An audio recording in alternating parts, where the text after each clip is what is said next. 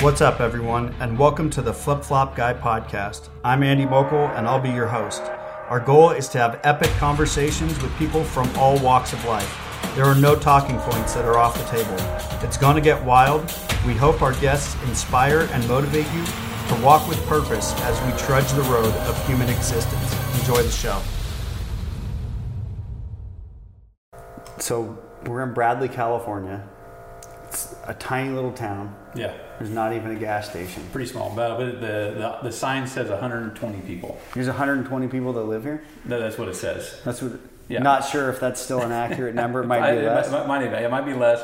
I know in the town of Bradley, there's 22 homes. Uh-huh. So, and it used to be home of 5 gas stations, but now, since the 101 has bypassed town, it's kind of turned into like Radiator Springs. Really? You know, it's yeah. like the Cars movie. So it's got some old dilapidated gas stations, and then the characters that live in town. But well, it's so funny too. I feel like when they've done that, like they just did it up in Willits. Yeah. You know, in Northern California. They finally got that highway built around it. Yeah, they got it built around it. But I'm wondering, what is that going to do to the town of Willits, to all the business that is campers going up and down the coast? Well, yeah, I'm sure it'll change it a bit. You know what I mean? It changed most of these towns. Yeah. Yeah, or like you go out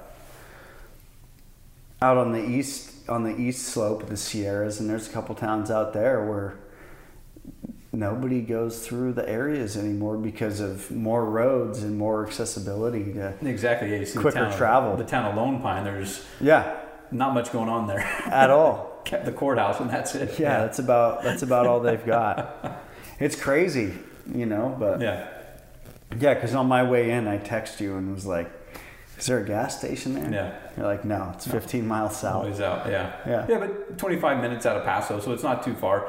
The nice thing about our location is that for the properties that we lease, it's given us a good base for those. So the furthest ranch we lease to the north is up in Hollister, and it's 150,000 acres, and so it's about an hour and 40 minutes drive from our office to those hunting lodges. In my opinion, that's not a bad drive. No, it's not bad at all. Then the furthest south we go is down to San Luis Obispo, and it's about an hour south to our ranches down there. We also have some leases in Mexico, but obviously that's a drive from anywhere, so it doesn't really... That's a whole different beast of a hunt, matter. Too. Yeah, exactly. So you're flying in. Yeah. What do you guys hunt down in Mexico? Coos deer. And then on the ranch, there are some mule deer, not very many. And then they also have some high-fenced desert sheep. Really? Which are pretty interesting in the fact what they are. That the sheep that are on the ranch are real big. They have great genetics. But obviously, when it comes to a high-fence sheep, it's not for everybody. Yeah. Sheep hunters in general want a sheep hunt, you know, or a fair chase hunt. A fair chase sheep hunt. That. So I think what it kind of lends itself to is people that are already estate hunters, or you know, say older gentlemen that can't get around, or just want to get their desert sheep while they're waiting to draw a desert sheep hunt. You know, so because the cost is about a third of the cost of a free range ram in Mexico. So and it's not something we did. It's the owners of the ranch. It's a program they had set up previous to us leasing the property. But with our lease, our main goal with the lease was the Coos deer hunting. Because all the blacktail deer hunting we do, we're, I think, real passionate about hunting, I say small deer, but you know, getting caught up in shooting a 30-inch buck or shooting a big. I know there's a lot of hunters that go to Mexico that have no interest in shooting Coos deer because they're specifically mule deer hunters. You know, they're down there for that sonoran. They don't see the allure of hunting and going for a smaller deer. And Coos deer are a great hunt, just in the fact that the time of year it's nice and cool down there. It's January when there's not a lot going on up here, and then the style of hunting with the spot and stock is fantastic. And usually, I'd say it's attributed itself to a lot of long range shooting. But that being said, there still are plenty of, like, if people get worried about having to shoot 500 yards to kill a Coos deer, there's still, if you can hike and get around, there's still plenty of opportunity from the 100 to 350 yard shots, like like a normal deer hunt is. What is a Coos deer in Mexico? What's that run? A typical Coos deer hunt in Mexico is typically anywhere from, like, what we charge for ours is $5,000. That's for a 5-day hunt with meals and lodging. So you'll see them priced anywhere, kind of, like, I'd say that's kind of the median price on them. Sometimes you'll see them more, sometimes you'll see them less. And then are you guys hunting trophy class Coos deer? Yeah. They're big. Yeah, so we shot some great bucks last year. The biggest buck we shot last year was a 122 with double drop tines. So it was a great buck. But say 90% of the bucks we're trying to get are bucks over 100 inches, so 100 to 120 in that class. Some we shoot on the ranch have been bigger than that, but typically I'd say that's an average size. So that's a solid average. Yeah, good solid. And that's kind of like the benchmark for Coos deer. It seems like, especially in Mexico, is 100-inch or better bucks. Yeah, it's a little hard hunting in the States for Coos deer to get them over 100. But not to say it can't be done. There's plenty of people that shoot some really big bucks in southern Arizona, but it just seems more prevalent on those private ranches in Mexico for a little better quality on as far as the genetics go, and then a little more private ground, since most of it's private cattle ranches. And would you also say that like herd management maybe plays a role into that as well, as far as like managing the bucks? And I think a huge part, just like with all of any private land, I think in general compared to public land, gives that benefit. So like with our blacktail deer hunts locally, we run, I'd say on average, like say this year we'll probably end up doing about 40 blacktail deer hunts locally here, or 40 to 42, depending on how our season ends here. But since we're in the last 4 days of season, so we do have landowner tags here locally that will let us hunt from July 15th to November 30th. So we'll be able to hunt that into our rut, and our rut kind of starts kind of right now. We're starting to see a little bit of like rut activity, pre-rut activity, but then really in 2 weeks from now, that beginning of October, these local Azone deer in the Central Coast region, so anywhere from Ventura up to the North Bay, seems like they kind of rut right now. You get further north into California, and that starts backing up. Right now up in Point Reyes, the rut is just... Is it going pretty good? Oh, it's going. Yeah. And we've talked to friends that have ranches up out of the guide on ranches out of Livermore and Castro Valley, and they said it's on real hard there too. So here, we're on an inland valley, so it's a little warmer here. It seems like when we get closer to the coast on some other ranches we have, if we get those nice, cool, foggy mornings, activity's more prevalent. It's a little better. Yeah, but it's tough. We'll get it going really good like we had last week, and then we'll get like 305-degree days that kind of make it hit the brakes, and so that's always a little bummer. But that just goes with the year, So Well, before we continue to dive into all of the, prolific blacktail season that you guys have had this year, and the Tule elk that I just got to see, which was unlike any Tule elk. And for me to say that's saying something. That's I've never seen a Tule elk that size in my life. Yeah. On the hoof. Yeah. In the field anywhere. Why don't you introduce yourself? Tell us who you are, what you do. I mean, obviously you're talking about guiding in Mexico and guiding up here in A-Zone, and so why don't you introduce yourself? I'm Chad Wiebe. I'm the owner of Oakstone Outfitters out of Bradley, California. We are a hunting business, I'd say predominantly, but we also run a taxidermy studio and wild game meat processing as well. So we've tried to kind of build our business to take care of, I'd say, every at least adjacent facet of the hunting business, so we can kind of accommodate our clients. So originally we started our business as a taxidermy studio. We were Central Coast Taxidermy, and I started that in 2005. So I went to college for forestry and natural resources. I think like a lot of people do that are interested in the outdoors, I thought I wanted to maybe become either a park ranger or a game warden or be involved in the national forest somehow. And so I did that, and I kind of realized that I liked it, but maybe there was something else out there. I always wanted to be self-employed. I worked for a few seasons on wildland hotshot crews, which was great. I got to work with some really fun people and got to see some really neat places. But again, I could just feel, there's something I was always drawn to hunting, and I've hunted this area since I was a little kid. My family is like your family is, Andy. My family's been here for 5-6 generations. So since the mid 1800s in this area, homesteaded this area. So you guys have been in California for a minute, for a long time, and in this area for a long time, and so that's really helped our business as we've grown and progressed. to be able to acquire properties. It helps when you have those deep roots. It does, because most in this area, in a lot of these rural areas, if there's not a lot of industry and there's not a lot to do as far as business goes. If you can get into construction, make a little better money, but most people work on a cattle ranch or farm, or and quite a few of us around here then hunt as a business.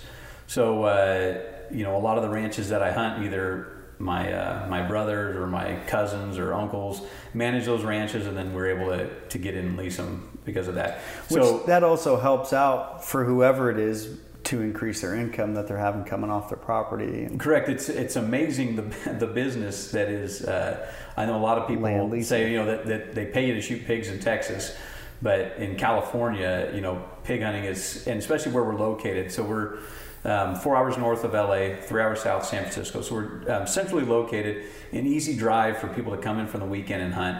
And because we lease the ranches and we're paying the landowners, we're able to sustain the pig populations on the properties and manage them accordingly. So, on the ranches that we hunt, so we lease over 230,000 acres. That's all private.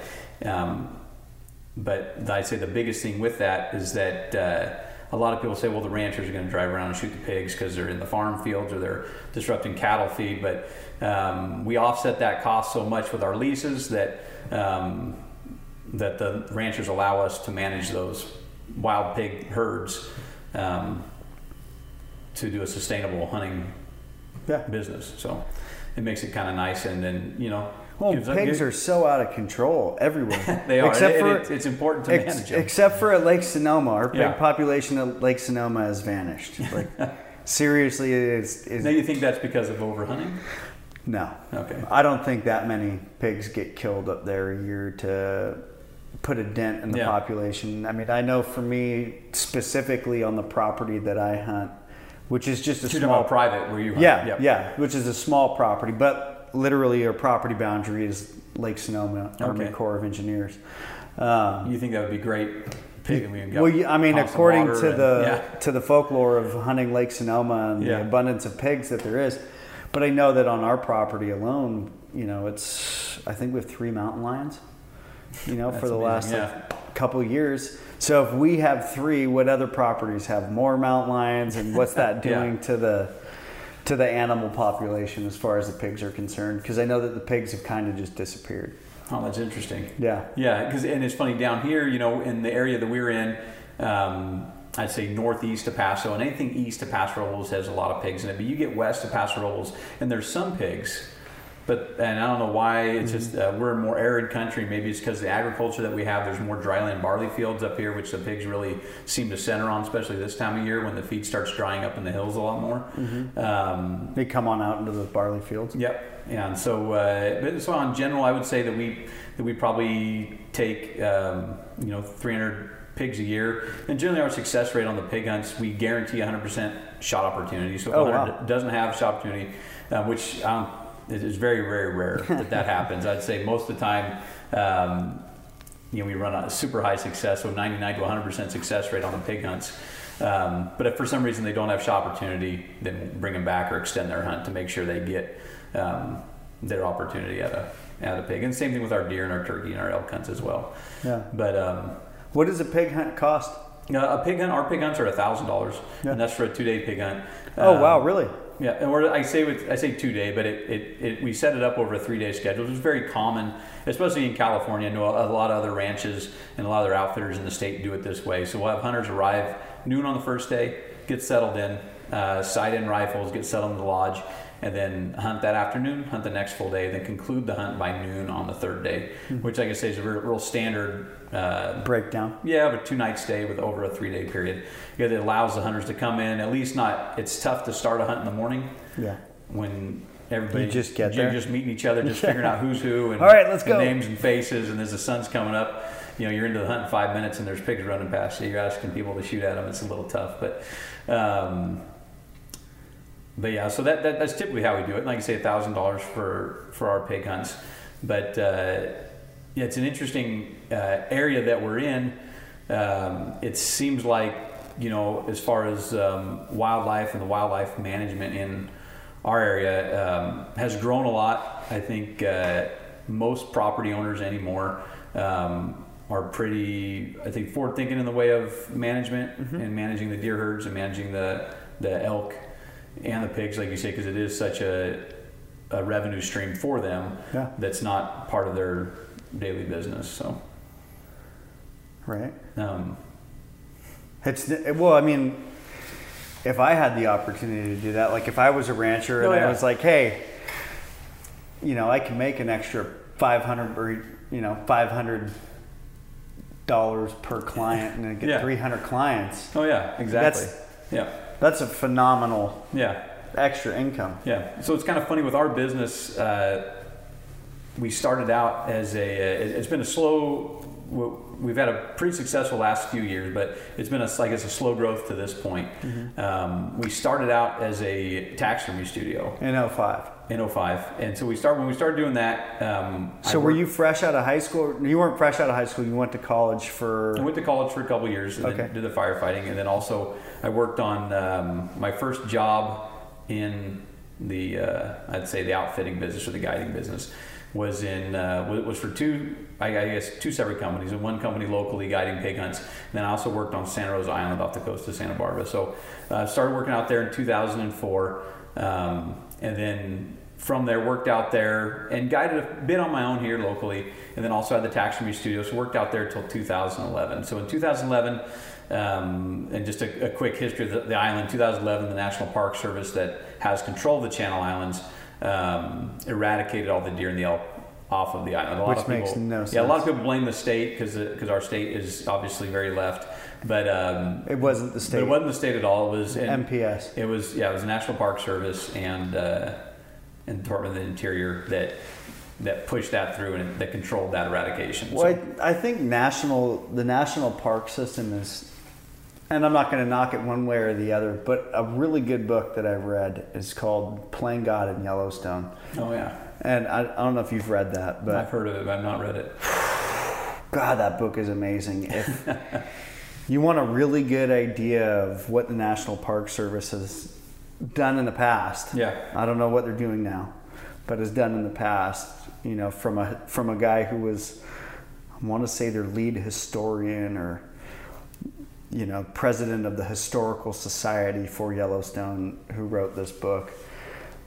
Someone please correct me if I'm butchering it and getting it wrong, but the book is phenomenal. The Park Service definitely likes to play God with wildlife resources. Yeah.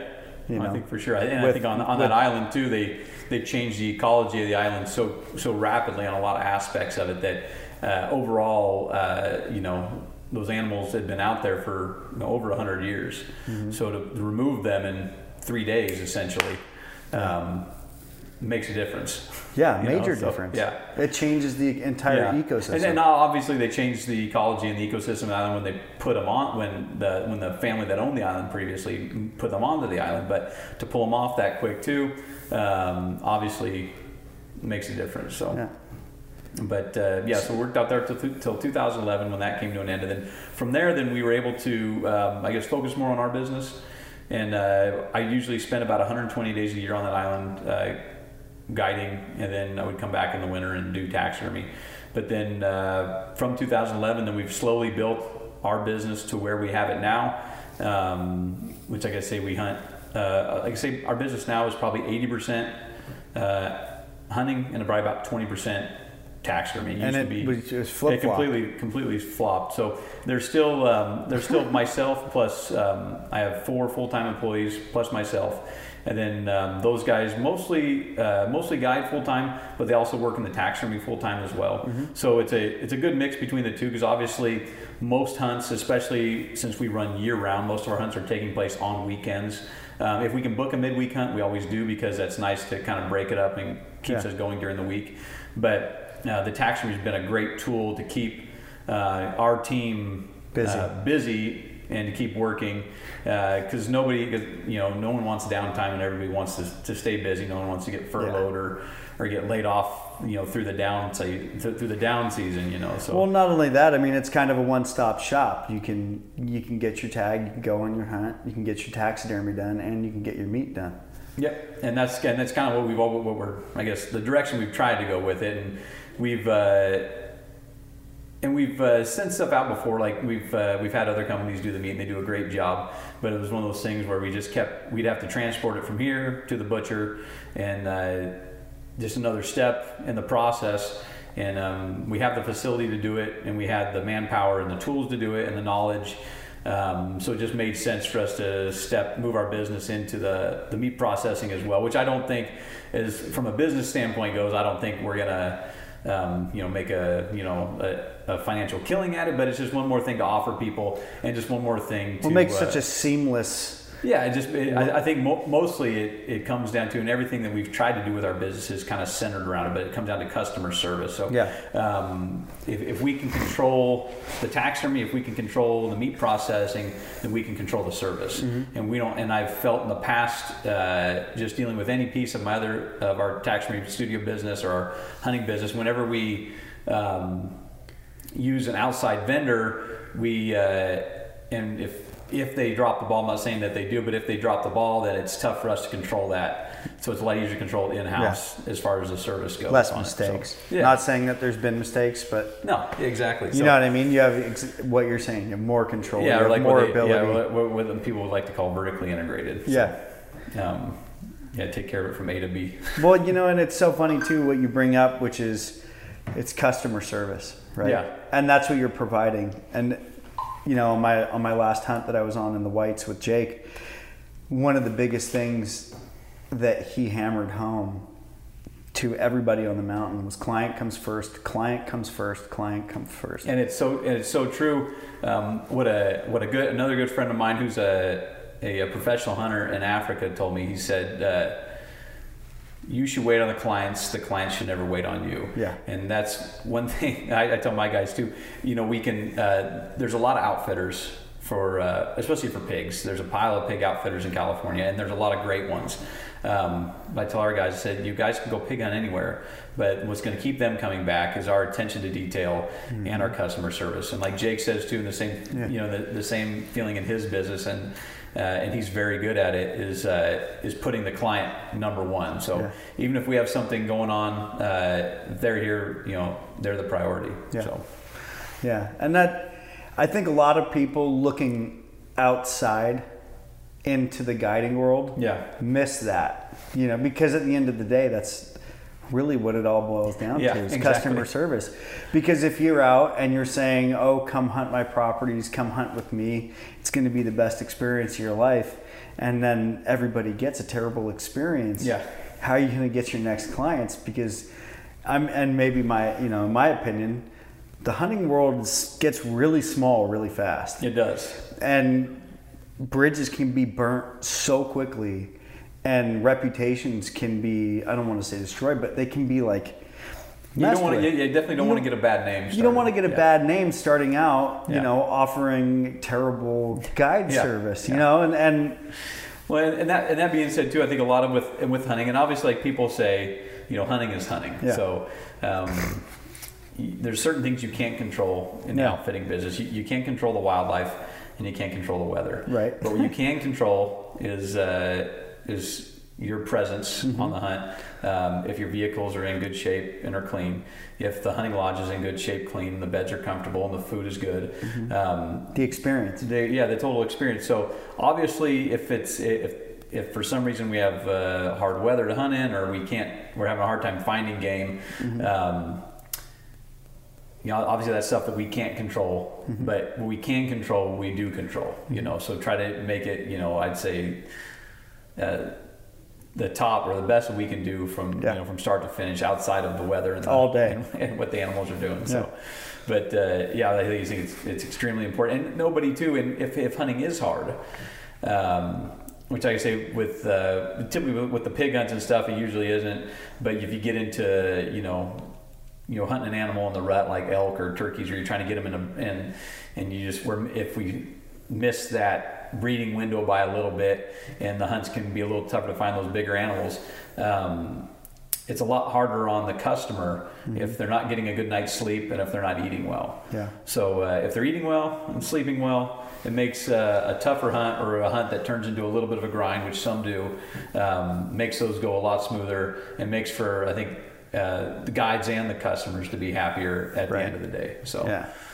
What does a turkey hunt look like out here? Well, turkey hunts are a pile of fun. And turkey hunts, it's a funny thing. When I started guiding hunters, turkey hunts were one of the first things I ever hunted. I had a friend of mine that actually I guided with him on Santa Rosa Island. He asked me to take him on a turkey hunt, and I knew nothing. At the time, I knew nothing about it. I had shot turkeys before on cattle ranches and stuff that we had, but I didn't hunt them. We just hopped out of the truck and shot a couple turkeys for Thanksgiving. So there wasn't much to it, but I talked to a couple of friends that had done some turkey hunts and watched some videos, and this was before YouTube, so we just, I had some DVDs on turkey hunting and watched those, and took my friend out for the first time, and we had a great hunt and called a bird in and killed it. But I learned a lot that day, and I think most turkey hunters will tell you this, that you learn something about turkeys every time you hunt them. So we started with 100 that first season. The next year we did like 6. The next season we did 12. And then last year we did about 65 turkey hunters through the spring season.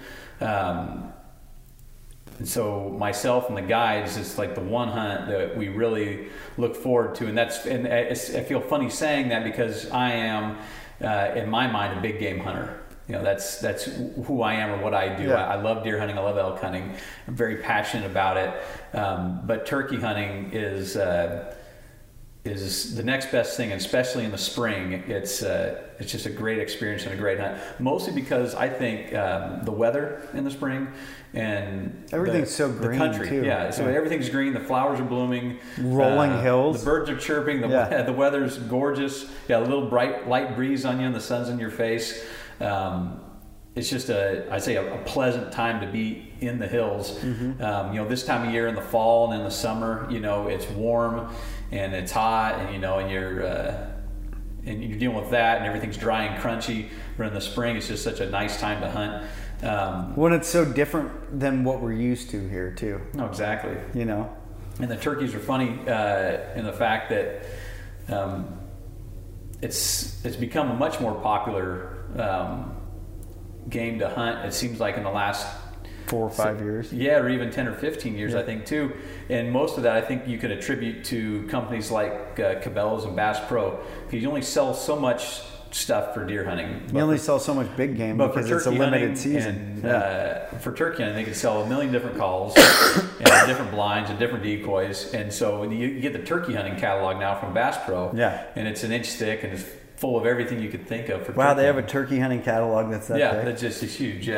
So it's pretty interesting. But the turkey hunting is I'd say one of the funner hunts we do, and it is a true hunt. And I tell the hunters that just in the fact that you're on the ground on foot, hunting them all day and trying to call them in, which is, I would say, is unnatural for them. But usually in nature, what will happen with turkeys is the hen wants to go to the tom to be bred, and so he gobbles, she yelps, and she'll go to him to get bred. So we're asking them to do something that's unnatural. So calling them to us, which obviously they want to do, but a lot of times people say, "Well, the bird hung up on me." Well, they hung up because they'll gobble, and they expect the hen to show up, to drop the other, come the other distance to him too. So to get bred. But on our turkey hunts, we've been real fortunate. We have some amazing properties, and we run 100% success on those hunts. And for big birds, we once in a while a jake gets shot, but for the most part, we focus on shooting mature toms. And we've been real fortunate, like I say, in the property that we have and the quality of guides that we have too. I have to attribute most of our success to the quality of the team that I have running the operation, helping me. The guys are fantastic, and they're extremely passionate about hunting, which is so important. And then you got to love your job, so it's pretty hard not to love hunting. So but it's a lot of fun. So. And like I say, and also, make it good. What a great season filler too, to have Pegs 365, to have a spring and fall turkey season, You know what I mean? That really helps fill in the gap between, Tule elk and Azone archery opener and everything else that we have going on in California, because otherwise there's just an enormous dead season. And it's funny, nothing. We have other friends or outfitters in other states, and their season will be a couple months long, or a month long, or maybe 2 weeks in some instances if they're doing a real short season on a deer hunt. But we're very fortunate in the state of California, just as sportsmen, to have a lot of an abundance of open seasons. Yeah, that's stuff to hunt and fish, and I think the sporting opportunities of California, and I think a lot of people from out of state think of California as just this super left Los Angeles or San Francisco feel, and not a sportsman's paradise. Yeah, when really you look at just the amount of fishing alone in the state is better than almost anywhere else in the country. Right. Well, not only that, but you get a 6-month archery season. Where are you going to find a 6-month archery season anywhere? Yeah. In the lower 48. Yeah. You know what I mean? Yeah, it's unbelievable. Yeah, if you get an AO tag, you can hunt everywhere. Yeah, everywhere. Yeah. Yeah, so our archery season here in the A-Zone starts the second Saturday in July and extends for 21 days. And then the rifle season starts a week after, starts the second Saturday in August and runs for 45 days. But like I say, if you're willing to travel and drive around and check the other units out. D-Zone, Southern California, D-Zone, B-Zone. Yeah, a ton of opportunity. Yeah, it's everywhere. Yeah. But the turkey hunters, turkey season runs from the last Saturday in March, and then runs typically until I think it says 44 days, or 45 days, but it'll be until that the first. I tell people like the first Sunday in May. Usually will run to, and then archery in June will extend for 2 weeks past that. Yeah, and then from that time, then it's funny, after turkey season ends, our pig season, really the bulk of our pig season is from May until August. So you do more summer hunting. More summer hunts, and I think a lot of people think that's funny when we talk to them, but in the Pastoral Bulls area where we're at, because there's so much dryland grain production, that's what those pigs are focused on. So we'll see anywhere from 50 to 100 pigs a morning this time of year from pigs traveling. I saw pigs this morning when I was driving down to San Luis Obispo. Yeah, exactly. Like right off the side of the freeway. I was like, dude, there's 10 pigs right there. Yeah. Good pigs too. Oh yeah. So our summer is by far our busiest hunting months. We'll probably do in June and July, we'll probably kill 100 pigs in just those 2 months. And then we'll start slowing down in August just because of the deer and the Tule elk. Our Tule elk hunts, we typically start them, we can hunt them as early as July 15th or July 1st in some instances. And they're still in velvet. It's still in velvet on July 1st, but they... That's so cool. Yeah, so we've shot some we have a couple properties where we can kill some tremendous bulls. We've killed several bulls in the top 5 of the state, which is 340 to 360 inch bulls. Yeah. Which is... well, the one that I was just looking at in there, you said it was like a 349? Correct, yeah. 349 and some velvet. It's like a split main beam. Unbelievable elk.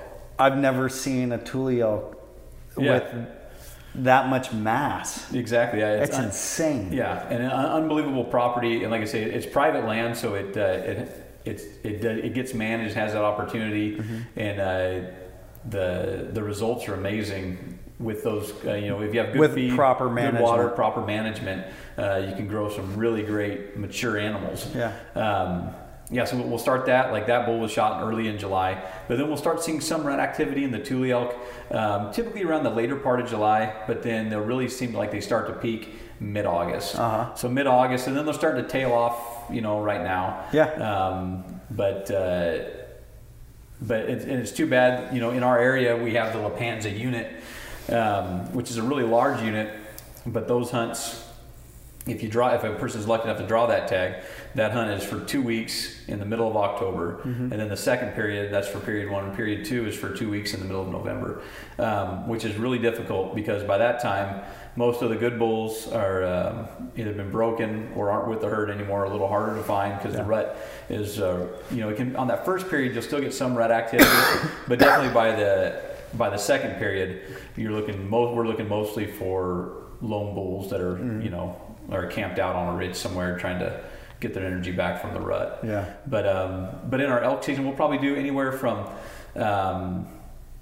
I'd say last year we did 12 Tule bulls. Really? All successful hunts?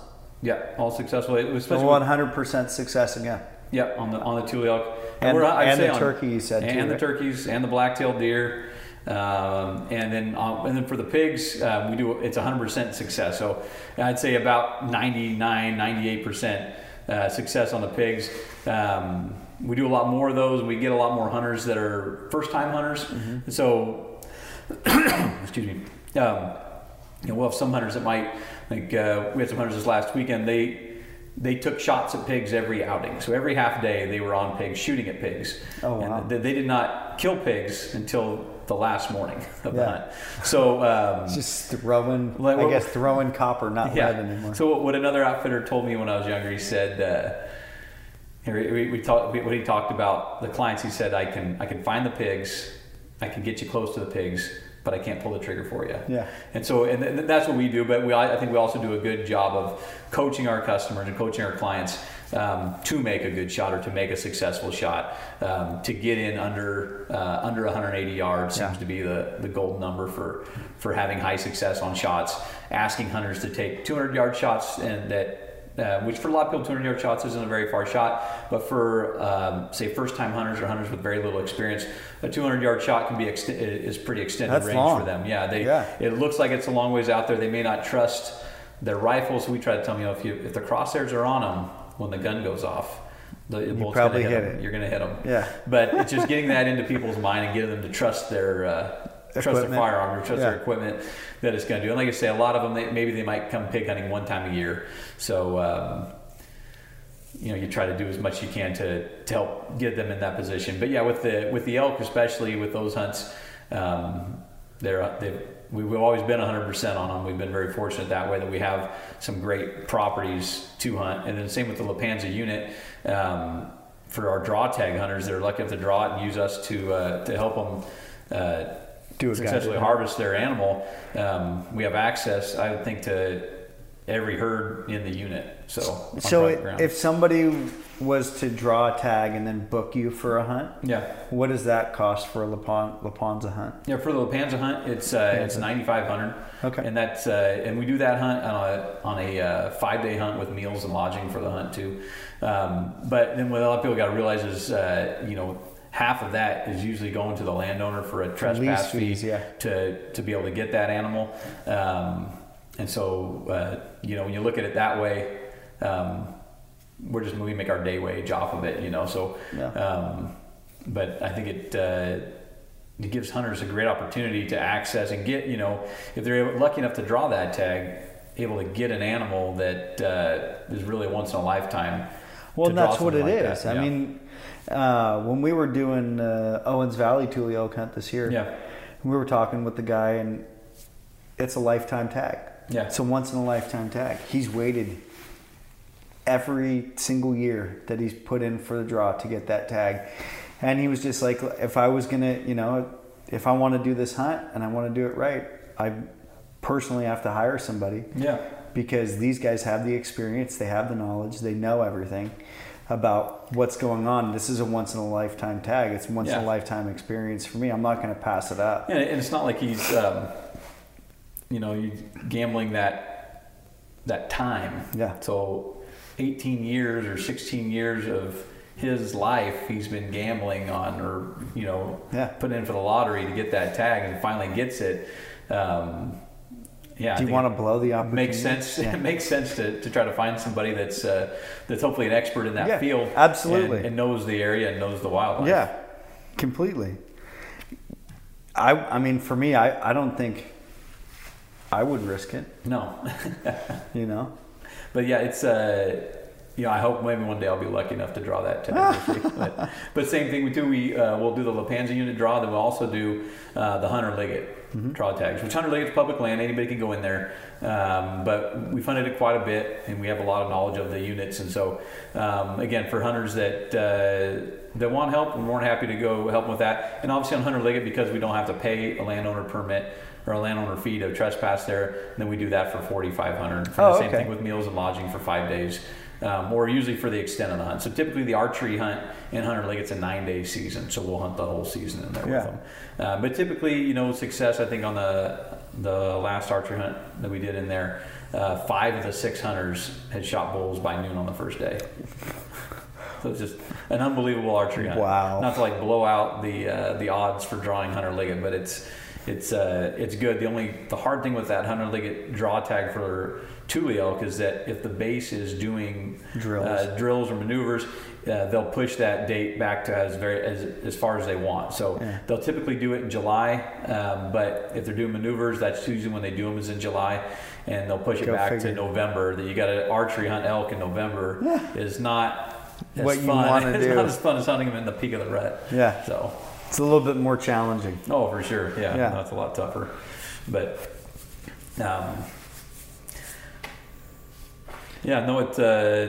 we've been very fortunate to, like I say, to carve out a living doing the hunting business in our area. And then I know I have a lot of friends that, like you say, Jake and those guys you hunt with in Owens Valley, who have to travel to their hunting area. And we're fortunate that, every night when I come home, I get to see my family sleep in my own bed, which makes one of the hardest thing about guiding is typically you're gone for 2 or 3 months in an area where if you're hunting in Alaska or hunting out of state, you're in your area hunting for your season, a couple months, and while you prep and post hunt. But with us here, very fortunate to be able to do it at home, and then very fortunate too to raise our children. I have 2 young daughters. I have an 8-year-old daughter and a 7-year-old daughter, and be able to raise them in this environment. Lifestyle. Yeah, exactly. And so, and more of a subsistence lifestyle where, I'd say 100% of the meat we eat at home is wild game. How cool is that? Yeah. So, my wife jokes if she ever buys me in town, I always get, because we have so much meat in the freezer from hunting, that we always typically, and like most sportsmen I think do, especially guys that are bird hunting in the winter, shooting ducks, and if they're fishing too, typically they have a little bit of everything in their freezer, like I'm sure you do from living up in your area. You probably got tons of great seafood all the time. Oh yeah. Sturgeon's my favorite. Is it good, huh? Oh yeah. I love sturgeon. Amazing fish. Yeah. Yeah. It's the amount of cooking that I've gotten to learn throughout my whole life, all based around cooking wild game. Yeah. I've learned more about cooking wild game and fresh seafood than I have about cooking beef or anything else. Yeah. Well, it's interesting too. I think that's not to like segue the conversation, but I think a big push, what I've noticed lately in the hunting business, especially in California, is that I would say the field to plate movement, or that natural movement has been very big. And so really we see it most with the pig hunts, because it's an affordable hunt. It's the gateway drug for hunting. It is, and it's affordable. It's the most affordable big game hunt people can do, and you can do it any time of the year. And when you can justify shooting a pig, a lot of people mentally can justify shooting pigs over a fuzzy deer or something like that. Exactly. Because pigs are kind of funky, they're kind of gnarly looking, but they make bacon. You feel like you're not hurting the population. And they make bacon, so that makes everything okay, right? Just say there's bacon involved. Yeah, so it seems like we see a lot of hunters that want to come up and get into that to see where their food comes from. And a lot of people ask, what do wild pigs taste good? And I think I tell people they taste just like domestic pork, just with more flavor. And they say, well, is it gamey? I said, it's not gamey flavor, it's just more flavor based on maybe their diet or what they're eating. Our pigs mostly are domestic grain out of grain fields and out of farm fields, so they taste really good and like super fat. I'm sure if you get them out of acorns and stuff, like up there around Lake Sonoma and stuff, they might have a little different flavor to them, but still acorn fat pigs taste fantastic. Yeah, I mean, for me, different from when your hunting season is. Mine is from October until about April 1st. I won't really hunt pigs after April 1st, just because it starts getting hot. They're not really eating all the delicious, wet winter ground foraging foods and all kinds of stuff like that. Yeah. But at the same time, I've never shot a pig later in the year that's tasted bad. Exactly. Yeah. I mean, I don't, and I always hear stories about people that shot, some fat, sour big boar, and they just say, oh, it was really big, so it didn't taste good. I mean, I've never shot a pig that tasted bad, and I've killed a few pigs. Yeah. So I always find that interesting. Yeah, and definitely like the bigger pigs, like the boars, obviously are going to be just like any big male animal. It's going to be tougher, but prepared properly. Can taste really good, and a lot of times, with the bigger pigs like that, we'll make a lot of sausage out of them, which tastes fantastic too. Yeah, you can't beat breakfast sausage. No, or jalapeno cheddar's like the go-to. Jalapeno right? cheddar for wild pigs. It's like that's the seller. That's like my go-to for almost anything that I kill. It's jalapeno cheddar. Oh yeah, that's I always say that's probably like the most popular sausage variety for wild game. Do you guys do specialty sausages as well? We do, and so with our meat processing, it's kind of interesting. We getting into that, we wanted to do, obviously you give a service, but there's a lot of great butchers in California, and a lot of those guys will offer, 50 different sausage varieties. Mm-hmm. But with us, I thought, well, let's make it a little simpler. And my feeling with everything in my businesses has been, if you do something, do it well. Mm-hmm. And you're better off specializing in a couple things than trying to take on and do good at everything. Yeah. So we picked a couple flavors that we feel like we make very well and we have great recipes for. The one we do that a lot of people haven't really heard of is a Swiss sausage. Mm-hmm. And so it's kind of has a wine base to it, but it's a real mild sausage. It's kind of a sweeter taste. Kids really like it. Families really like it. I know with my kids, I always worry about making sausage that's too spicy because I love the jalapeno cheddar, but I got to feed it to an 8-year-old and a 7-year-old. And if they don't like it, hear a lot of complaining, from them. So they love the Swiss sausage. And the Swiss sausage, I don't know if it's a regional thing, but there's in the Salinas Valley of California, there's I'd say a lot of Swiss heritage, and so Swiss sausage is a big deal to our area. So everyone's pretty proud of the quality of Swiss recipe that they have or that their family has had or their family brought when they come over. So we'll do a Swiss, and then we'll do like a mild Italian. Italian's obviously popular just because it goes good in so many different things in recipes. So we'll do a mild Italian, and then we'll do a jalapeno cheddar. And the jalapeno cheddar, the Italian, and the Swiss are all linked like a barbecue style sausage. And then we do a bulk breakfast sausage. So then outside of that, then we'll do just your typical standard cuts, either bone in or bone out cuts. And then we vacuum seal and label everything. So, cool. It's a nice clean process. But then with the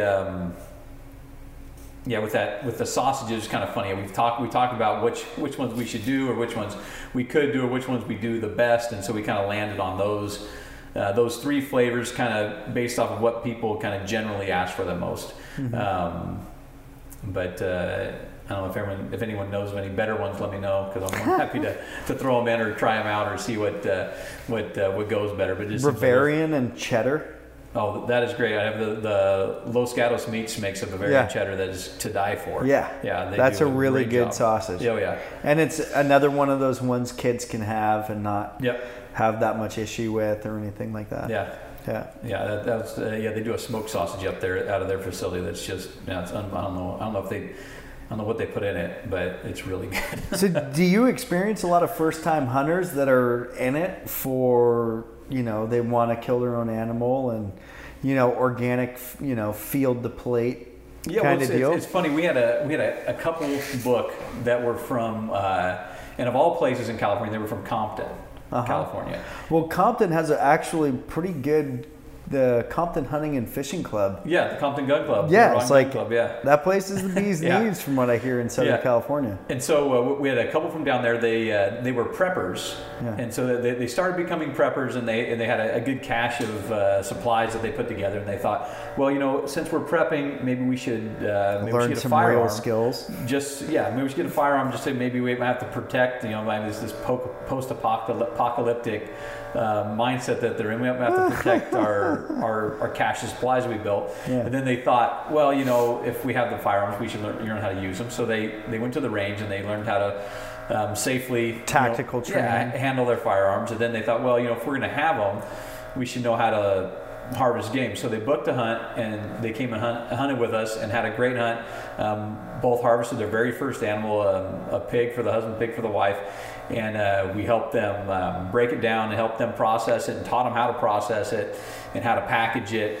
And then, and from there, they took that knowledge home, and at least that they were a great example, because here, I think they both worked for, they were engineers for aeronautic companies. And really? Compton just happened to be one of the most affordable cities in LA to live in. That was near where they worked. So, so that they were a great example of somebody who came up, knew nothing, came on a hunt, was successful, start to finish, with their hunt. So it's you see more and more of it, but we definitely encourage it a lot. We get a lot of emails each week of people asking if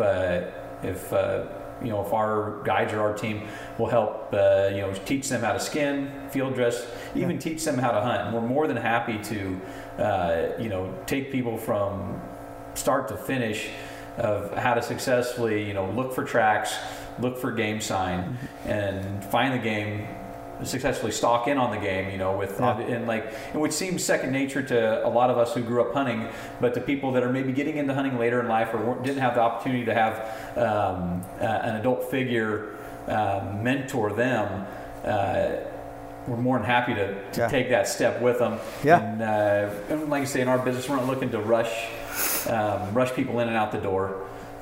We're more than happy to stay and teach them, do the entire experience as much as we can, because the more hunters we have in the state of California, the better off we are. Exactly, because it's such as you know, and I see it too. It's such a fight with the state anymore to they keep pushing our hunting rights and our seasons and our species that we can hunt. They keep getting pushed. So that's slimmer and slimmer. Tough. So it's something that I've seen a lot in hunter's education and advanced hunter's education, and teaching it is a huge influx, especially teaching, I teach in Marin County. So a lot of the people from San Francisco come to the nearest areas, Marin County, to take their hunter's education courses, go over a course with them, and then they come up and talk to me after, and then, they want to talk about field to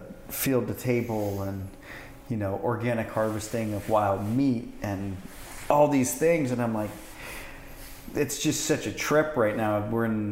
I feel like we're in an evolution of change for hunting, and especially for California, where that is such a huge influx, and food is such an enormous part of what is going to carry us through whatever shitstorms we have coming down the pipe, know what I mean? But along with these people learning, understanding, because most people are not from traditional hunting families, they are not from backgrounds of it, they have no comprehension of the outdoors other than like, if I step foot off of the Pacific Crest Trail, I'm going to be eaten by a bear or a mountain lion. And that's definitely not the case. And you and I both know, as hunters, there is no trail. We do not use a trail. We are off the trail 99% of the time, trying to find our harvest or kill. I think the biggest thing that we get asked from, say, non-hunters, I'm going to call them anti-hunters, but people that just are non-hunters or don't know anything about hunting, is if we eat them.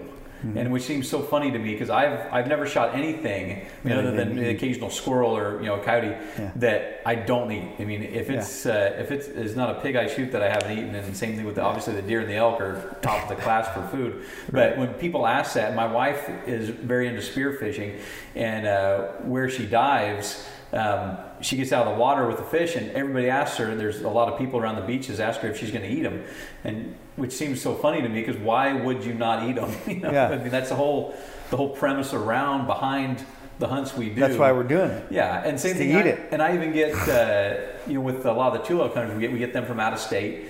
A lot of guys are looking to complete their North America 29, and a couple guys we had in camp this last week, they asked me the same thing. We saw a lot of pigs on our elk hunt, and they said, well, hunters that shoot them, they eat them? I'm like, well, I'd say 99% of the hunters that come pig hunting are shooting them to take home pork chops. Right. So I think a lot of people think, well, wild pork, it's not going to taste good, or it's or wild turkeys, it doesn't taste good. But that's not it. I think most people are shooting them to eat them. I mean, obviously the fun of the sport of the hunt, but then it's taking home some groceries at the end of the day is like the biggest part of it. Right. So like you say, I think it's that sustainable, and it is a sustainable harvest. We've taken those, especially in deer hunting and elk hunting, taking those top 1% animals out of the herd. You're not affecting the herd in any way. Maybe take a few cows or does or females off the herd, but it's all positive herd management at the end of the day, which helps it. And I think a lot of people, hopefully in the state of California, get that it's a necessity. Yeah. Well, something also that you brought up, which I find funny and I can relate to, is talking about when you're taking out new hunters, there's so much stuff for us that is so second nature. It doesn't even register as like teachable moment. Yeah. Right. For a new hunter. And I do that a lot because I spend a lot of time in the field with new hunters, and I will miss teachable moments left and right. Yeah. Because to me, it's just so like, all right, cool, just cruising through normal routine. Yeah, you see it every day. Yeah, doesn't even register as anything other than like, all right, boom. It was just a blip going by. And I think it's so important to, when teaching new people and taking new people out, really just trying to take that extra moment, which you said you guys do. Yeah. Take that extra moment and really try to hone in and teach the person, they're there for the experience. Yeah, exactly. And you're going to try to show them the best picture of what it is like to hunt and give them the best experience as far as, looking at sign, tracks, finding the game, shot opportunity, the whole thing all the way down, which is, that's just so important. Oh yeah. Yeah, it's like you say, and with first time hunting too, it's tough. I think, especially in the state of California. I think, and another guy told me one time. He said a lot of people out of state think California hunters don't know how to hunt, but a hunting opportunity in the state, if you have to be a very good hunter to be successful on public land in the state of California, and nothing against the hunters out of state, but the hunting pressure on public land in California is so huge that if you don't hunt hard, I mean, obviously you're going to get, and a lot of hunting is luck too, you're going to get lucky, but the guys that do really well put in a ton of time and effort to do well on public land. And I think it's out of state guys, they think of California as a bunch of yahoos, but I think honestly a lot of California guys probably hunt harder than tougher than nails when it comes you to gotta be grit on the mountain. Yeah, absolutely. Well, and I think you bring up a really good point. Also, the fact that when you go out of state, the buck to doe ratio in most of the rest of the western states is so enormous. Yeah. Compared to coming here, where like on my last deer hunt, I went 11 days. I think I saw 12 does and 3 bucks in 11 days. Oh, jeez. You know what I mean? And that was like the first 6 days I didn't see an animal. Yeah. Like 6 days of nothing. Was that buck you just posted on social media? Yeah. That congratulations. It was a good buck. Yeah, it was a great buck. But and it's not a knock on out of state guys. They just have so much more opportunity that they don't have to work as hard.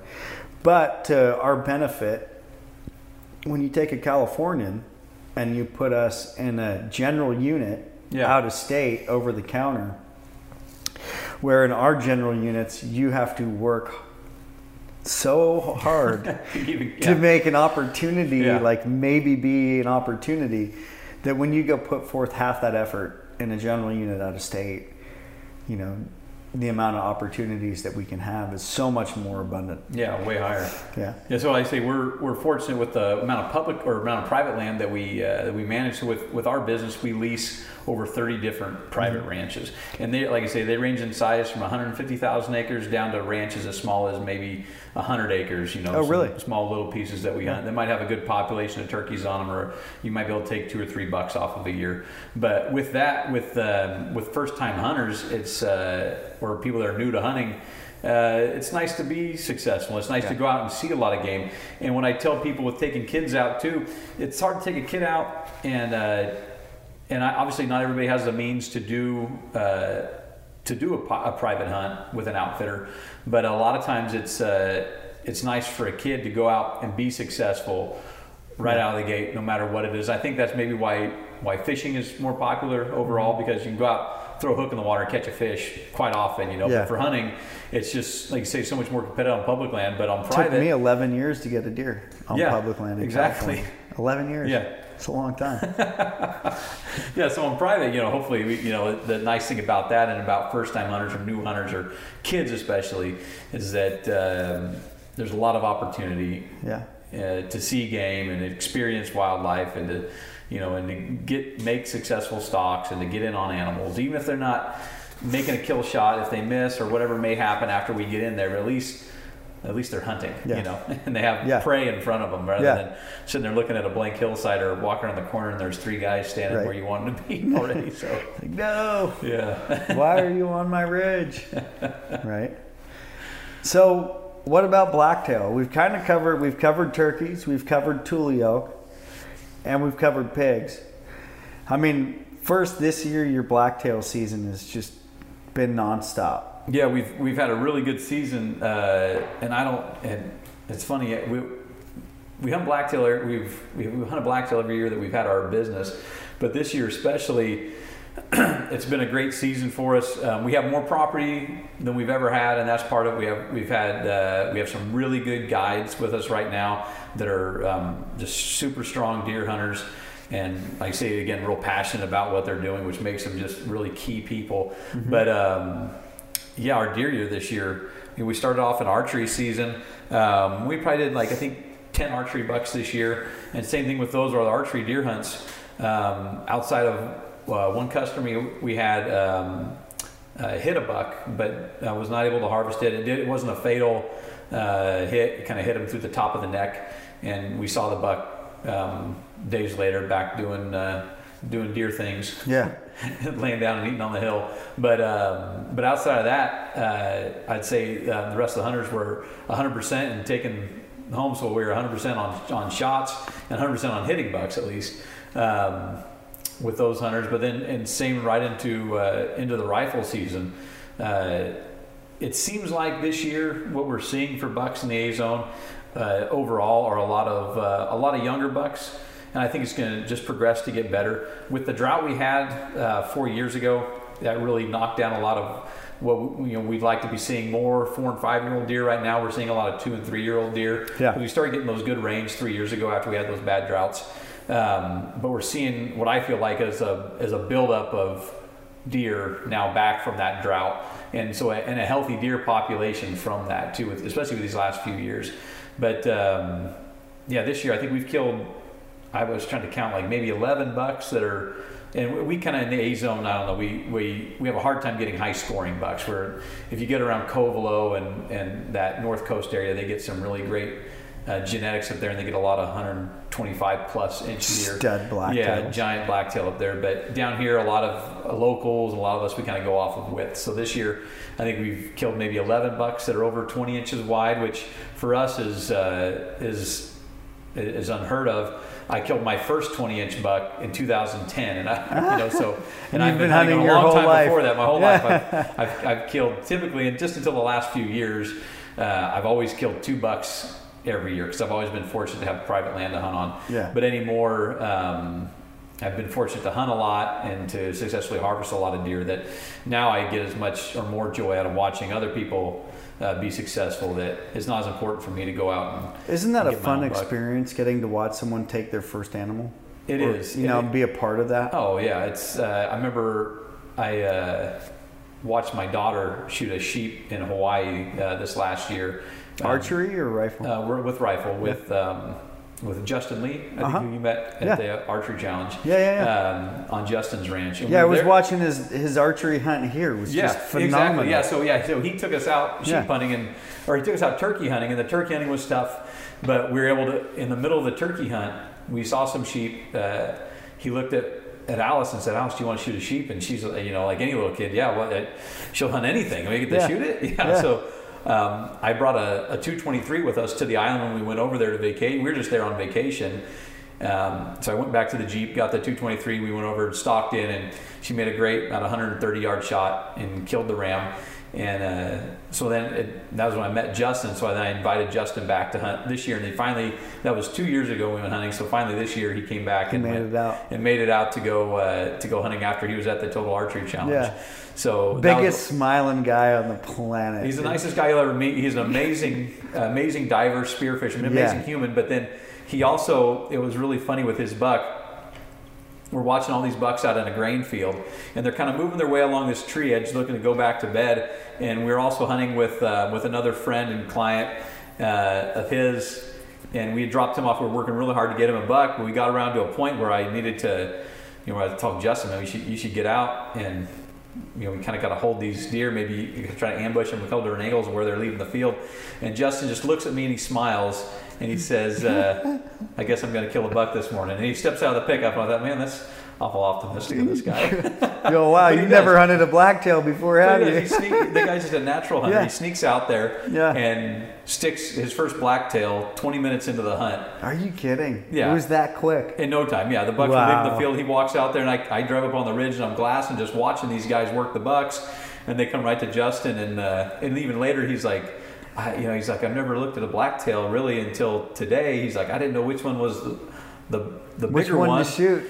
He's like, so I just, the first one that kind of stood broadside, I shot. I'm like, that's good, to get his first archery blacktail buck. So hopefully we'll get him back out here next year and get him work on getting him a trophy buck.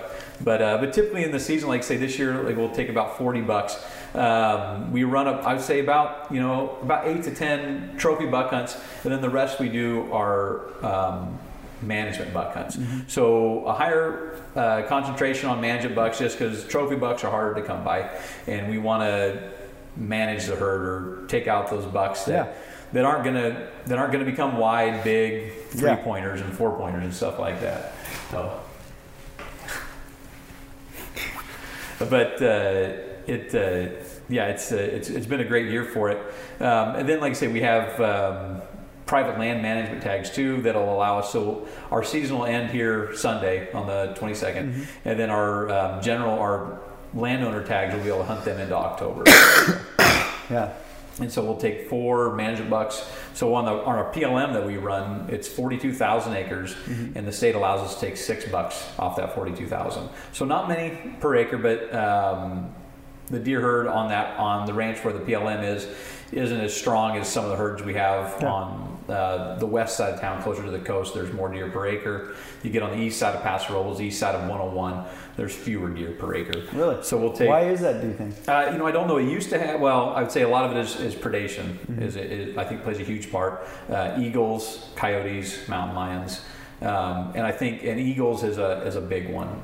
We have really. Yeah, it's funny, and more recently, I've thought that more and more just from what I've been observing around our ranch. We raise sheep as well, so grass-fed lambs we raise, and we probably had 10 lambs killed by eagles last year. Really? And the same thing. My older brother manages the ranch next to me, and he chases eagles off of calves constantly.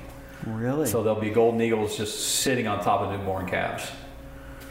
And that's crazy. Or like there was a video on social media that was going around a lot this last year of an eagle sitting on the back of an antelope doe. Just grabbing it. Yeah, eating right at her. And so I haven't seen anything as graphic and gruesome as that, but But I have seen them pick up lambs and take them off, and I think the same thing they do with deer, with deer fawns as well. So, I think they're. I really never even thought about that. I think they're pretty. I think they're pretty tough on them, especially in this country because it's real open. Yeah. As you get further east of the 101, you get more open country. West of the 101, there's a lot more rainfall, and you're going to get a lot thicker vegetation. So the deer tend to do a little better. More places to hide. Yeah. So. Wow. Yeah. So we'll take our 4 management bucks and 2 trophy bucks. So about the same ratio, about 2/3 of what we take up yearly management. So what's the difference in price from doing a private land management hunt to doing a management buck hunt to doing a trophy buck hunt? So on our management deer hunts, we run those hunts the same schedule as you do our pig hunts. So you arrive on a half day, arrive on Friday, hunt that afternoon, hunt a full day, and then conclude the hunt by noon on the first day.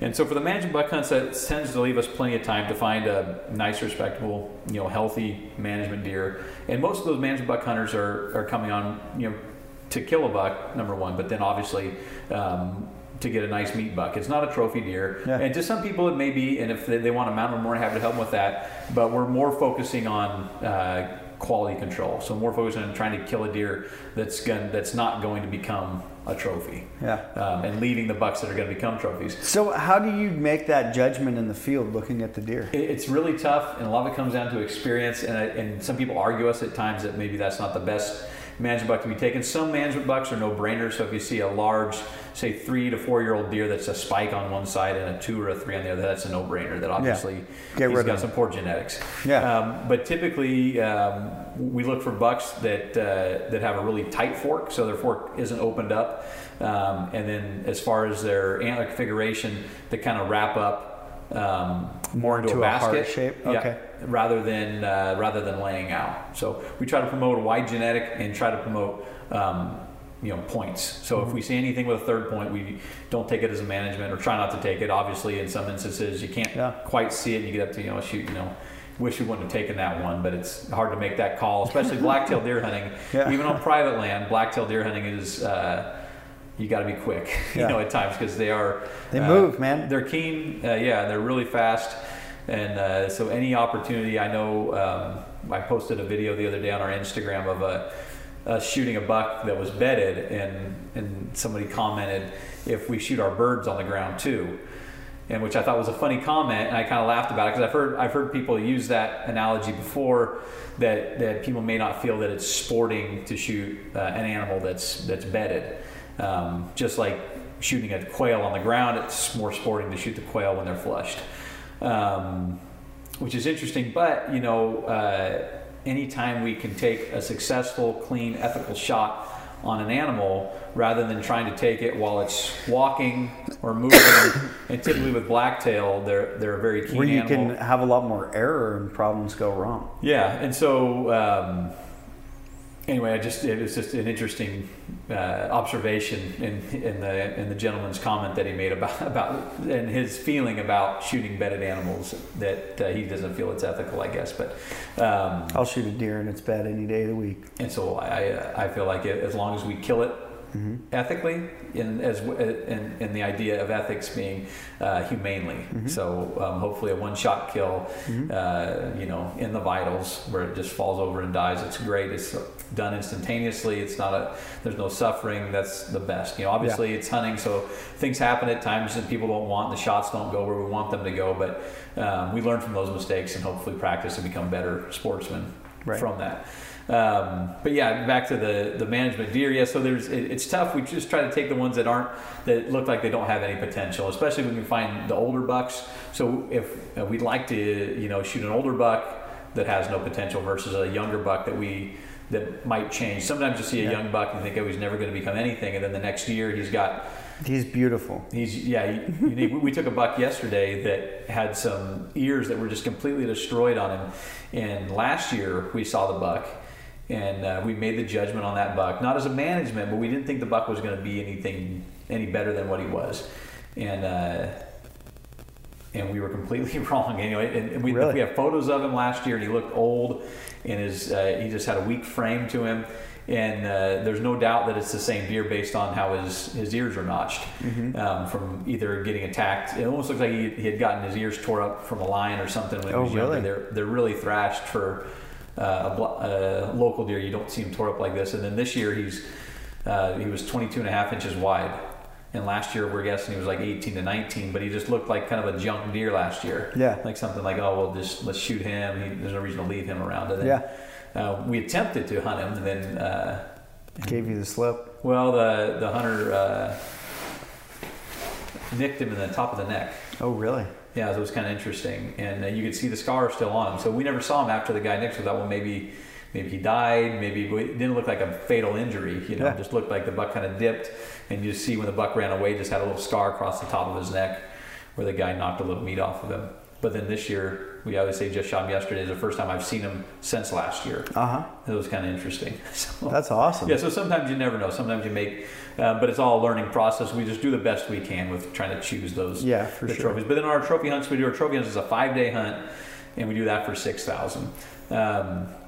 And generally, we're shooting like this year. We had great on all the trophy bucks we did this year. We shot what we consider a big blacktail deer. But I used to try to do it as a 2 or 3 day hunt for a trophy hunt. It was just too difficult. Not enough time. No, you had to look through all the deer to try to find that one buck that's a trophy. That's going to be. Sometimes you get lucky in the first day or first 2 days, but with a 5-day hunt, it's just a lot more realistic. Yeah. To successfully harvest a trophy blacktail. Well, and a little bit more wiggle room too, to just kind of. Oh, exactly. You don't feel so rushed. A lot of guys, by day. By the figure they have that evening to hunt, by the next morning, that's halfway through their hunt. Yeah. Now they're feeling pressured. The guide's feeling pressured. Like he has to have the guy shoot a lesser buck. That way you have at least till the 3rd day before you feel pressured. Yeah. And so, it's exactly. So now on a 5-day but that's a lot, man. That's a lot to be able to have, up until halfway through day 3 before. Like I know for me, if I'm going somewhere, opening day is Saturday, I don't feel pressure until Wednesday. Yeah. Halfway through my hunt.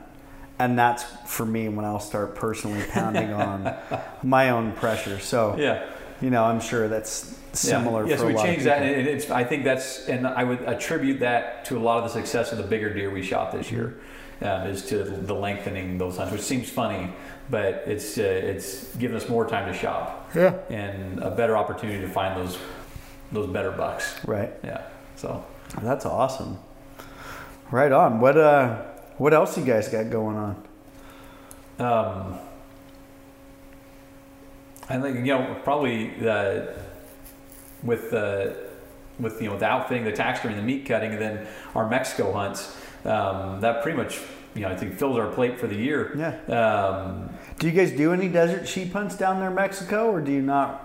With those high fence hunts, we do those if we have hunters that want to do them. And what's that cost? Usually it's $20,000. 20. Yeah. So it's like say about a third of the cost of what a free range hunt is down there. I would love to be able to find some. Because like Tiburon Island's like what 60 or 70 or something like that. I think about that, and same with Carmen Island too. Yeah. I would love to get more property down there, and it's funny with our business. I'm constantly looking to. And what are those rams taping out to? In the mid 180s. Oh, really? Yeah. That's a big desert sheep. They're really big. Yeah. So there's some really great rams, and that's one of the draws of that too, is that they are big sheep. Yeah. Even though it might not be the high mountain hunt that people are wanting, but it's a high quality animal and a representative species. Maybe put in their trophy room, or like you say, for a lot of guys that do it, I think are older and may not be in the fitness level as they used to be to get around. They might only be able spending that time to hunt from a vehicle. So totally. And it's going to happen to all of us. A sheep hunt's not a joke. A desert sheep hunt's not like they're difficult. Yeah, it's rugged. Yeah. It's a tough hunt. Yeah, and I get spoiled doing our private land hunts here, and I look at that stuff like when you guys did those desert sheep hunts this year. I'm like, man, we get out of bed in the morning, fire the truck up, and go park on the hill. Yeah. Start looking for game. We then we get out and hike after we find the game. Yeah. We don't start hiking for 3 days and then try finding game. Yeah, I mean, the whites was living at 12,500 feet is something I've never done before, especially not for 14 days. Yeah. Consecutively, we came off the mountain for a late Sunday night and a Monday, and we're back up at corral camp elevation, which is like 9,000 feet. When it's hard to prepare for that. It's hard to prepare for that kind of elevation. Yeah. It's funny. I'm going on a archery mule deer hunt in South Dakota. South Dakota's got some great bucks. Yeah, leaving on Sunday. And they're not a lot of giant deer, but there's some nice looking deer. Yeah. And and it's so funny. Even though I hunt for a living, the hardest thing for me to do is to prepare for a hunt. Mm-hmm. And I learned it the hard way on some other hunts I've gone on.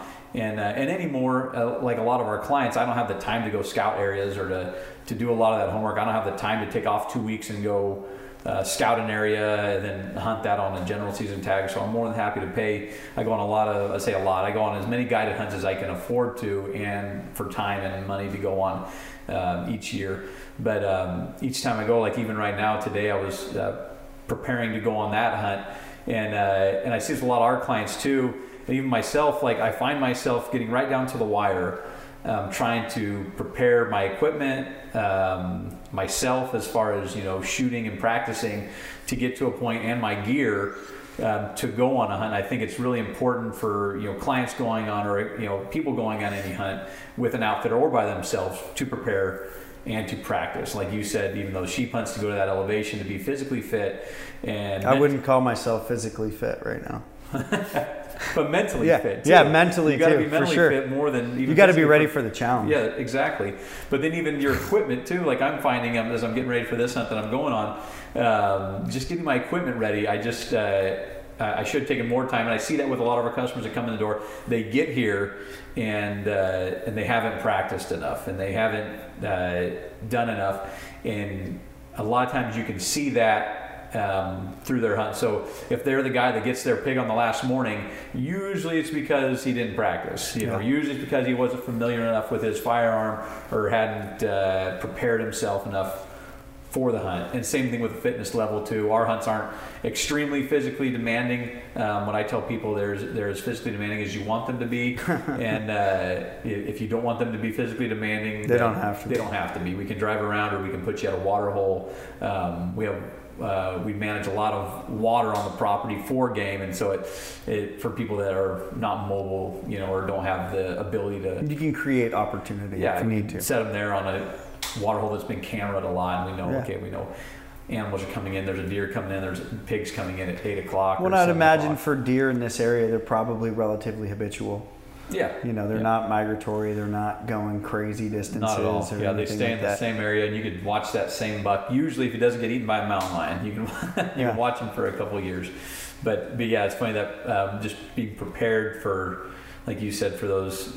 You brought that sheep hunting up. Makes me think of that. Being prepared for the hunts, and like myself, being prepared for this other hunt. I every time I do it, I'm like, why didn't I start working on it months ago? Because I get so busy. And here you are, role reversal. It's my business. Yeah, it's so funny. I would much rather be the guide than be the hunter. Yeah. Because there's the only pressure on the guide is to find the game. Once the game is found and you made the stock, all the pressure is on the hunter, and everybody's looking at you. And and I think I was on I went fishing down in Baja, my wife and I was on the boat, and I did something dumb, and the reel started to backlash, and the deckhand comes over and he's yelling at me in Spanish, and he grabs the reel out of my hand like I'm a child, and he reels it in, and my wife looks at me and she says, see, now you know how it feels when you don't do this every day, and you make a mistake. And I said, yes, it's humbling, Good for your wife. Yeah, because I'm supposed to know what I'm doing, and I'm out there, I'm a complete jack out there, just being a ding-a-ling, right? And just doing something, just not thinking. It's not second nature to me to go fishing. I love fishing, but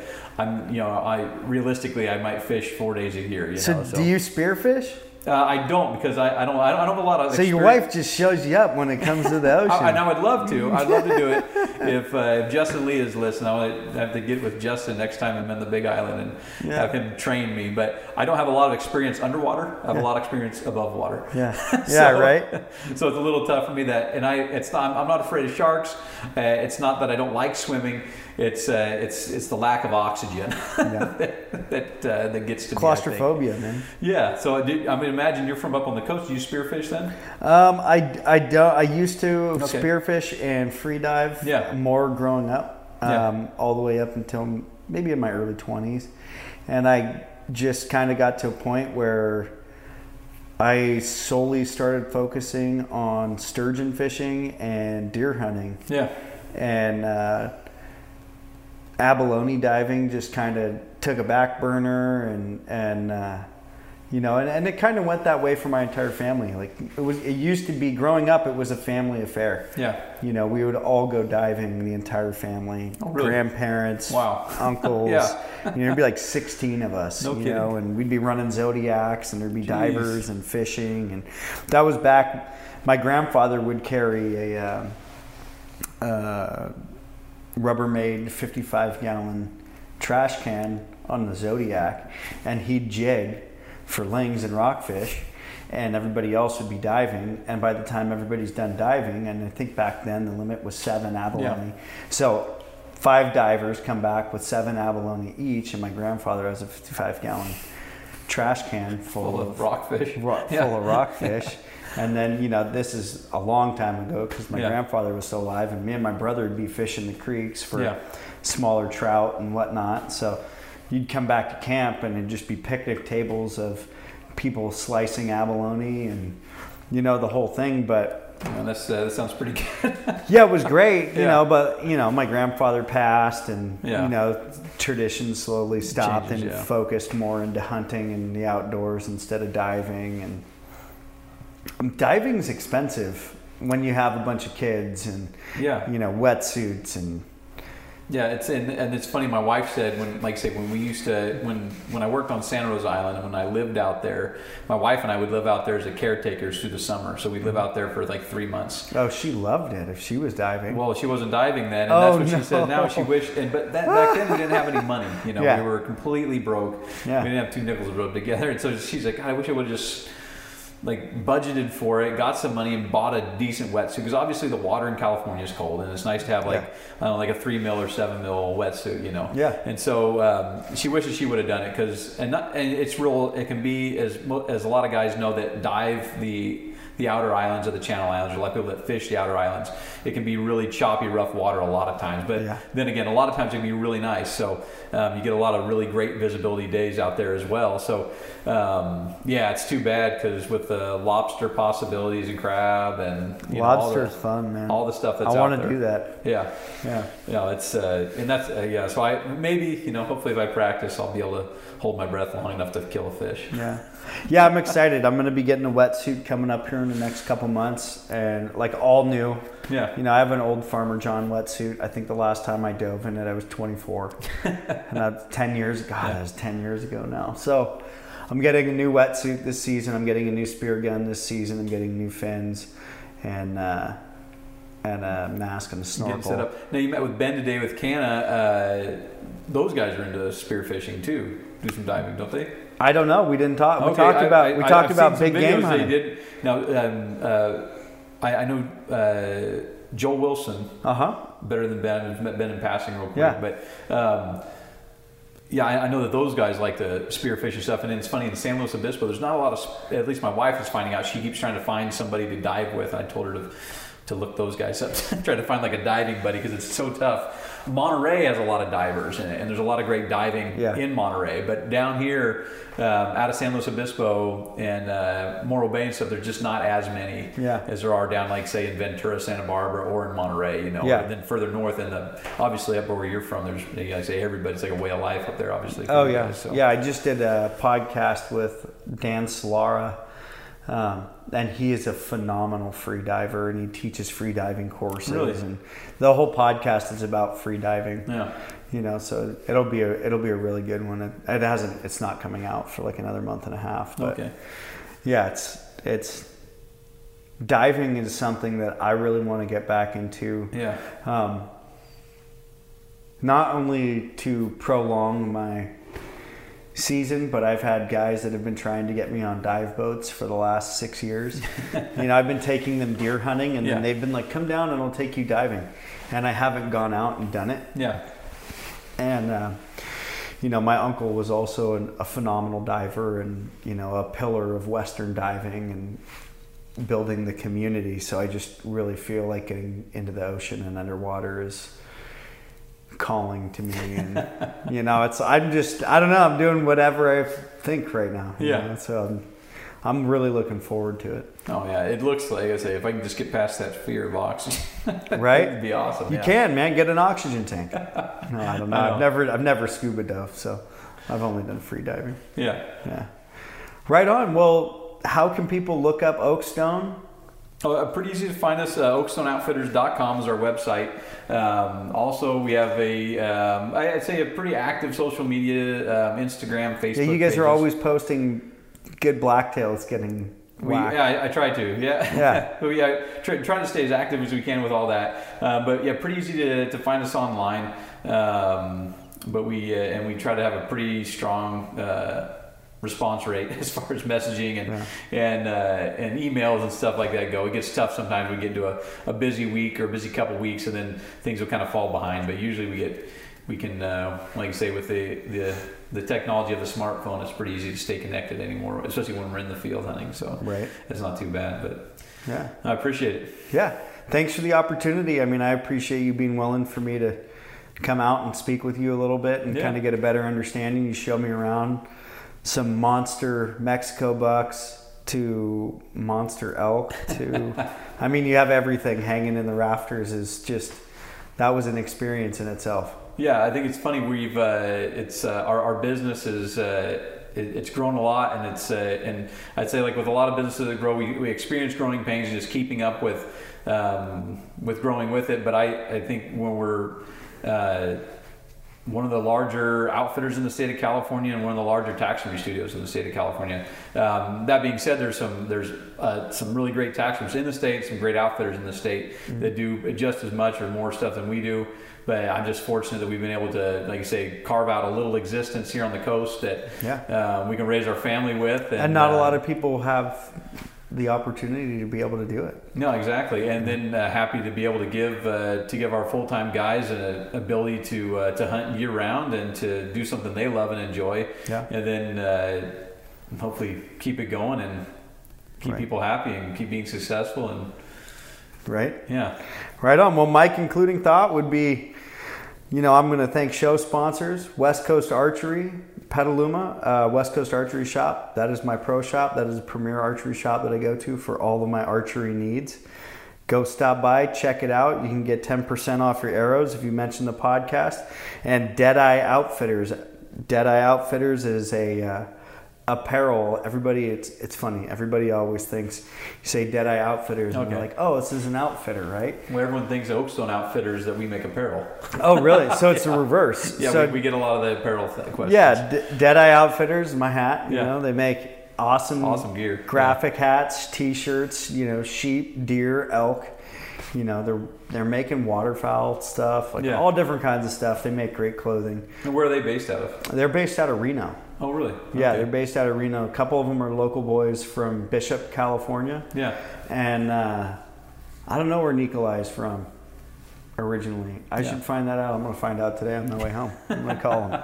And do you have any concluding thoughts before we wrap it up, or? No, I appreciate you coming by and talk with us. More than happy to answer any questions people have about hunting Azone. And even if they're not looking to come hunting with us, there's a lot of great public land opportunities in the Azone area and around our area, and I'm more than happy to share any knowledge of that with them, or at least just help them, because I know a lot of it.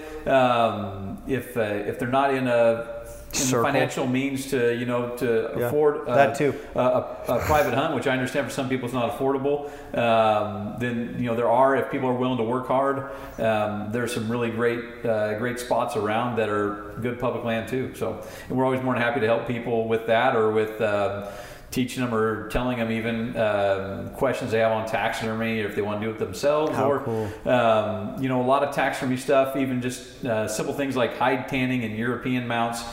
Things that if people are willing to get their hands dirty, pretty affordable ways to preserve their trophy. They don't have to be a skilled taxidermist in order to do it. So obviously there's tons of YouTube content out there for people to do that with. But we get calls weekly about people wanting to do stuff themselves, and we're always more than happy to field any questions.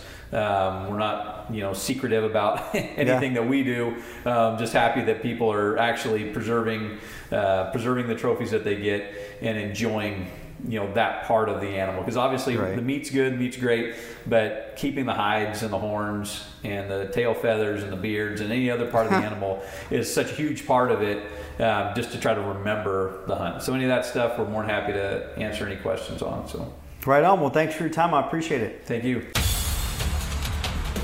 Thanks for tuning into the show, folks. If you'd like to check us out online, our website is www.theflipflopguide.co. You can find out all the information you need to have your own flip-flop in your own backyard. We encourage this, and we'd love to see this happening in every backyard across America. You can purchase our sauces that have been cranking out flip-flops from my grandfather since the 1960s. If you had trouble filling your tags this year, we also have available on our website Maui Nui Axis deer legs. They're 100% USDA approved and ready for your consumption. Don't forget to check us out on Instagram at The Flip Flop Guy. We hope you have a great day. Thanks for tuning in, and don't forget to smash that subscribe button.